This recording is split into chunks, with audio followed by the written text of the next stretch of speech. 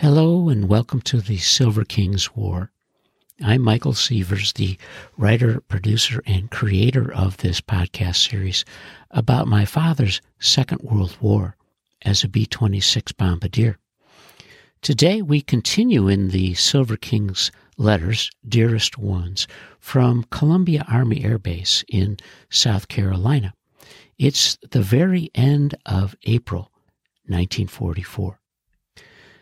Stanley is about to embark on a series of grand adventures as he continues to train in bigger planes. As he writes to his family on Saturday, April 29th, 1944.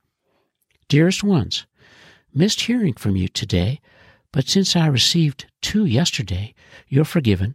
I hope you're well and taking care of yourselves. I finally flew that cross-country last night, and after we got back, we found out we weren't even supposed to go. Since the mission was strictly navigation, our co-pilot wasn't scheduled to go with us, because in order to navigate, I must sit in the co-pilot's seat if the nose is blacked out.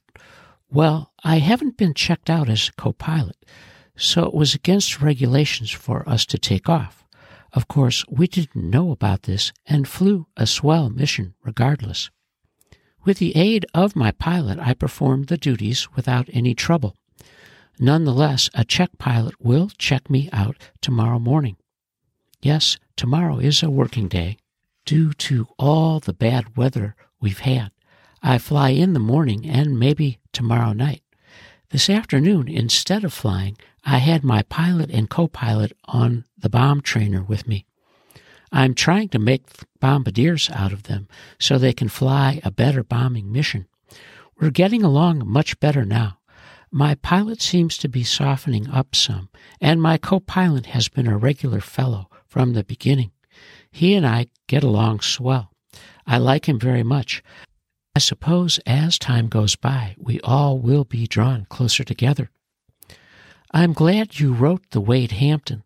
Let me know the minute you receive an answer. I surely hope you won't have any trouble. You haven't mentioned anything about Leona. Will she be here also? Keep your fingers crossed that I won't have to work that Sunday. 2 weeks from tomorrow, and I am getting excited. I hope you'll stay over until Tuesday. I'll be off Monday morning and night, so we could be together that much longer. There is no other news. Keep well and write soon. I'll call Monday night if it's possible. Love to Ida. I love you and miss you, Stan. Our hero concludes his April writing with a remarkable letter dated Sunday, April 30th, 1944. Dearest ones, disappointed because of not hearing from you again today. You've been swell about writing, and when I don't hear, I worry. I do hope you're well and all is okay.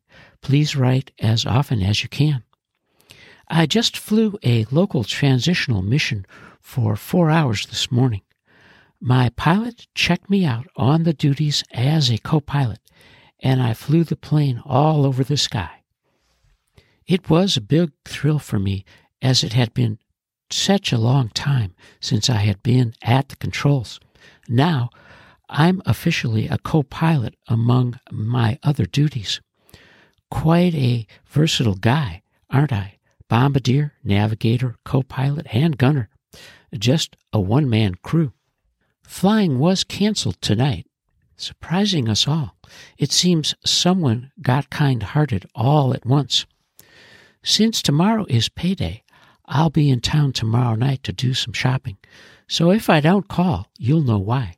If it's at all possible, though, I'll try. I'm fine and looking forward anxiously to our weekend together. I hope you're well. Let me know if your plans change. Love to Ida. I love you and miss you, Stan. Our hero, the Silver King, is now officially a co-pilot, almost 1 year to the day after he washed out of pilot school in Lakeland, Florida. Stanley's May of 1944 began with a wonderful family visit over the first weekend of the month, and he writes about it on Tuesday, May 9th. Dearest ones, I sincerely hope you arrived safely and the trip wasn't too tiresome. Being with you over the much too short weekend was undoubtedly the most wonderful thing I could have wished for. It was so grand being with you, but as usual the time flew by. It seemed like you had just arrived when you had to leave. Even so, I thank God for the opportunity, and I thank you also for being so sweet and coming. I'm only sorry I wasn't able to spend more time with you. I wonder if it would be asking too much if I prayed for another such glorious chance. Today I received your box of candy from New Orleans. You were right. It is different and truly delicious. Thanks so much for being so grand and kind. I sincerely appreciate all you're doing for me. Monday afternoon, we flew a local formation mission. We went through the procedure of flying formation through the clouds. For a change, it was very interesting. I would have written you about it last night, but I was too tired. That's why I'm sending this special. This morning we flew a calibration mission. I swung the compass and calibrated the airspeed instrument. It wasn't too difficult. Tonight we were scheduled to fly to Jasper. However, it had to be canceled as our co-pilot didn't show up and my pilot refused to fly without him. I assure you it didn't make me mad. It gives me a chance to catch up on sleep. It is so damn hot here during the day, as you know, that by night I'm worn out. Thank goodness the nights are cool. There is no further news. I hope you're well and Ida's husband is better. My love to her. Please write as soon as you get the chance. I love you and miss you, Stan. The Silver King's flying adventures continue with a surprising letter from St. Louis, Missouri. Written on a letterhead stationery from the Hotel Mayfair in St. Louis. The address is 8th and St. Charles Streets, St. Louis, Missouri. The Silver King writes from his hotel on Friday, May 12th. Dearest ones, as you can see from the stationery, this will be another surprise to you. Right now I'm living like a king and seeing the fair city of St. Louis for the first time. It was one of those peculiar circumstances again that somehow put me here. Thursday morning with my crew, I left Columbia on a long cross country. We were to go to Omaha, Nebraska, remain there for the afternoon, and return to Columbia Thursday night. It's a regular scheduled mission, and we picked Omaha because one of the instructor pilots had a leave, and Omaha was his home. Well, we reached there after 5 hours, but then things started happening. The weather started closing in, and we thought it would be best to go back to St. Louis to get out of it. We ate lunch in Omaha and then left coming here about 6 last night. We were going to eat dinner and then return to Columbia, only we developed a little plane trouble and had to remain overnight. Officially, it's RON, remain overnight.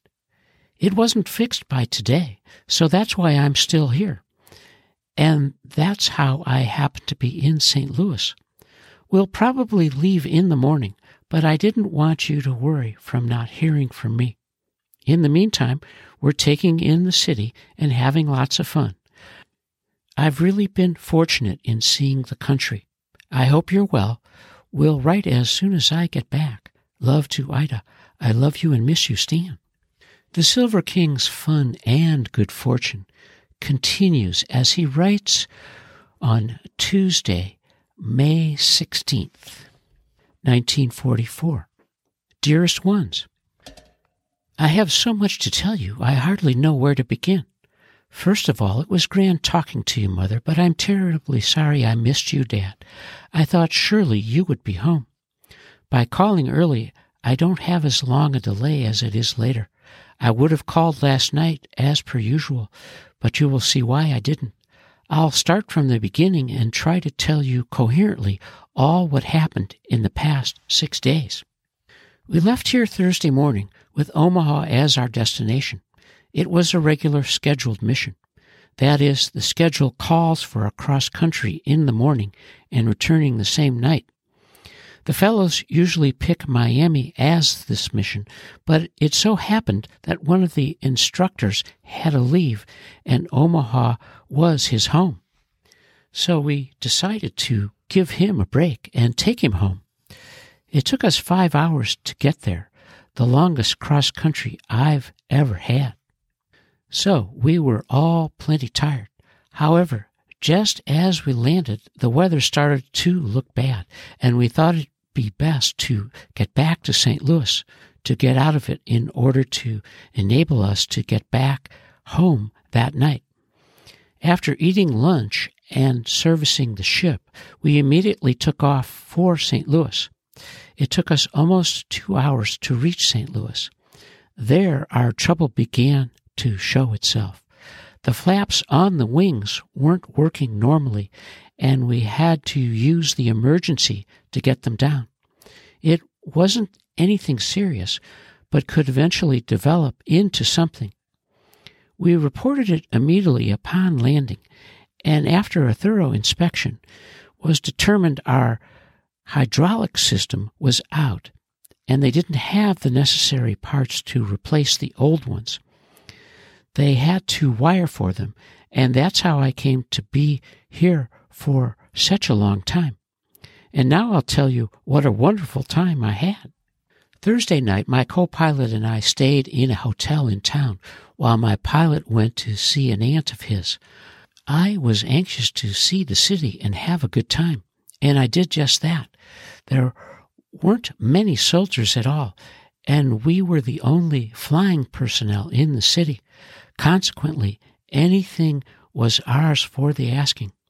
Honestly, we had to almost fight the women off. It didn't take any time for us to meet 2 cute girls who showed us the town.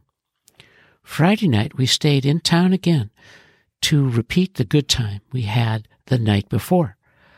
I had the cutest blonde you've ever seen. Saturday night was relinquished to spend the evening with my pilot and his aunt. We didn't relish this because it didn't sound exciting at all, but were we mistaken?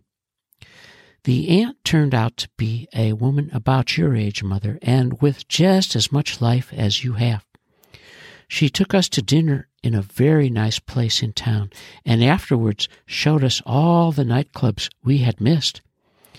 I never drank so much in all my life, but this is only the beginning. She is a widow with 2 sons in the army overseas, and seems to be worth plenty of money. Her husband was district attorney for St. Louis, and surprisingly, a Jew. Anyhow, she was loads of fun, and showed us a marvelous time. We had a picture taken in one of the clubs, and as soon as I can get a big enough envelope, I'll mail it to you. Now for the best part of all. She lives 30 miles out of the city on what she calls a farm. Believe me, it was far from anything you would call a farm.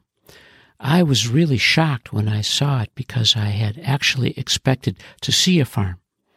Instead, it turns out to be a summer home in the country, just like the ones you see in the movies. It was beautiful. The kind of place everyone dreams of owning. I know I could have easily spent the rest of my life here. We didn't get there until the wee hours of the morning, but right away she brings out the bottle, and we started drinking again. She and I were the only ones drinking scotch, and the only ones sober. We sat there drinking all night, and it was daylight when we finally went to bed. Sunday, we slept until the afternoon, and late in the day, we went horseback riding on her horses. You can easily see what a grand time we had. But that ain't all. Sunday night, we had barbecued ribs, which she fixed herself on the pit outside. It reminded me very much of a day on Uncle Dave's farm, only very much more modern. Again, that night and most of the day, we were drinking. I honestly believe my veins have alcohol in them instead of blood. Of course, we drank only the 12-year-old old rarity scotch. Well, Monday, our little vacation was over as we had to go back to the field. Our ship was ready to go about 9 o'clock last night, and we took off. But about 30 minutes out, we had to turn back due to the weather. We spent the night on the field. That's why I didn't call last night. It was too late by the time we got away from the line. And that brings us up to date. We left St. Louis at 12:30 today and got here at 4. I really hated to come back after such a glorious time. It seems like something that only happens in stories. I've never met a grander person than Mom Phillipson. That was the aunt. The good news I mentioned is that it seems that since we have missed so many missions and are so far behind the others that our class will leave without us, they should pull out very soon, but we'll be here a while longer. Everything happens for the best. Write real soon. Keep well. Love to Ida. I love you and miss you, Stan. Stanley's 5-page missive about his adventures in St. Louis and meeting Mom Phillipson and spending the weekend on her summer estate. And tucked between the pages of that letter is the photograph of Mom Phillipson with her guys. She took them for a night on the town, which included a stop at the Park Plaza Hotel. And there they sit at a foretop, 3 smiling, very young Air Corps officers, and Mom Phillipson, lovely and wistful at the same time. And with their cocktails, they were smoking Lucky Strikes. Stanley's 5-page descriptive letter was of such significance that each time I read it, I wonder so much about how the war took shape for all of these young men, because this was a trip, a training mission that changed the course of the King's War. And, of course, that meant that his training would go on for a little bit longer in the States, and that as his unit, his class, shipped out of Columbia, South Carolina, he would remain behind. And the class that shipped was probably going overseas to fly on D-Day on June 6th, 1944. Stanley wrote to his parents on Thursday, May 18th, 1944. Dearest ones, just a line to let you know I'm fine and thinking of you. It was terribly hot today, and at this point I'm completely worn out. All the whiskey I've had lately is coming out in sweat, but good. I've been flying consistently, as could be expected, since we were gone so long. Yesterday morning it was a bombing mission, and last night it was across country. This afternoon we flew 2 bombing missions, and if I do say so myself, it was very good bombing. On my very first bomb, I hit the shack, the first one I've had since bombing school. My pilot was pretty proud of me. I received a swell knife from Lena and Duddy. It is exactly what I wanted to carry overseas with me. They surely have been sweet to me. We'll close for now as I'm awfully sleepy. Keep well and write soon. Love to Ida. I love you and miss you, Stan. As our hero, the Silver King, revels in his bombing mission and his success in hitting the shack, we have reached the end of Columbia Letters Part 7. As the Silver King continues his advanced training, and June looms, and he is wondering what's ahead. And you are listening to the Silver King's War.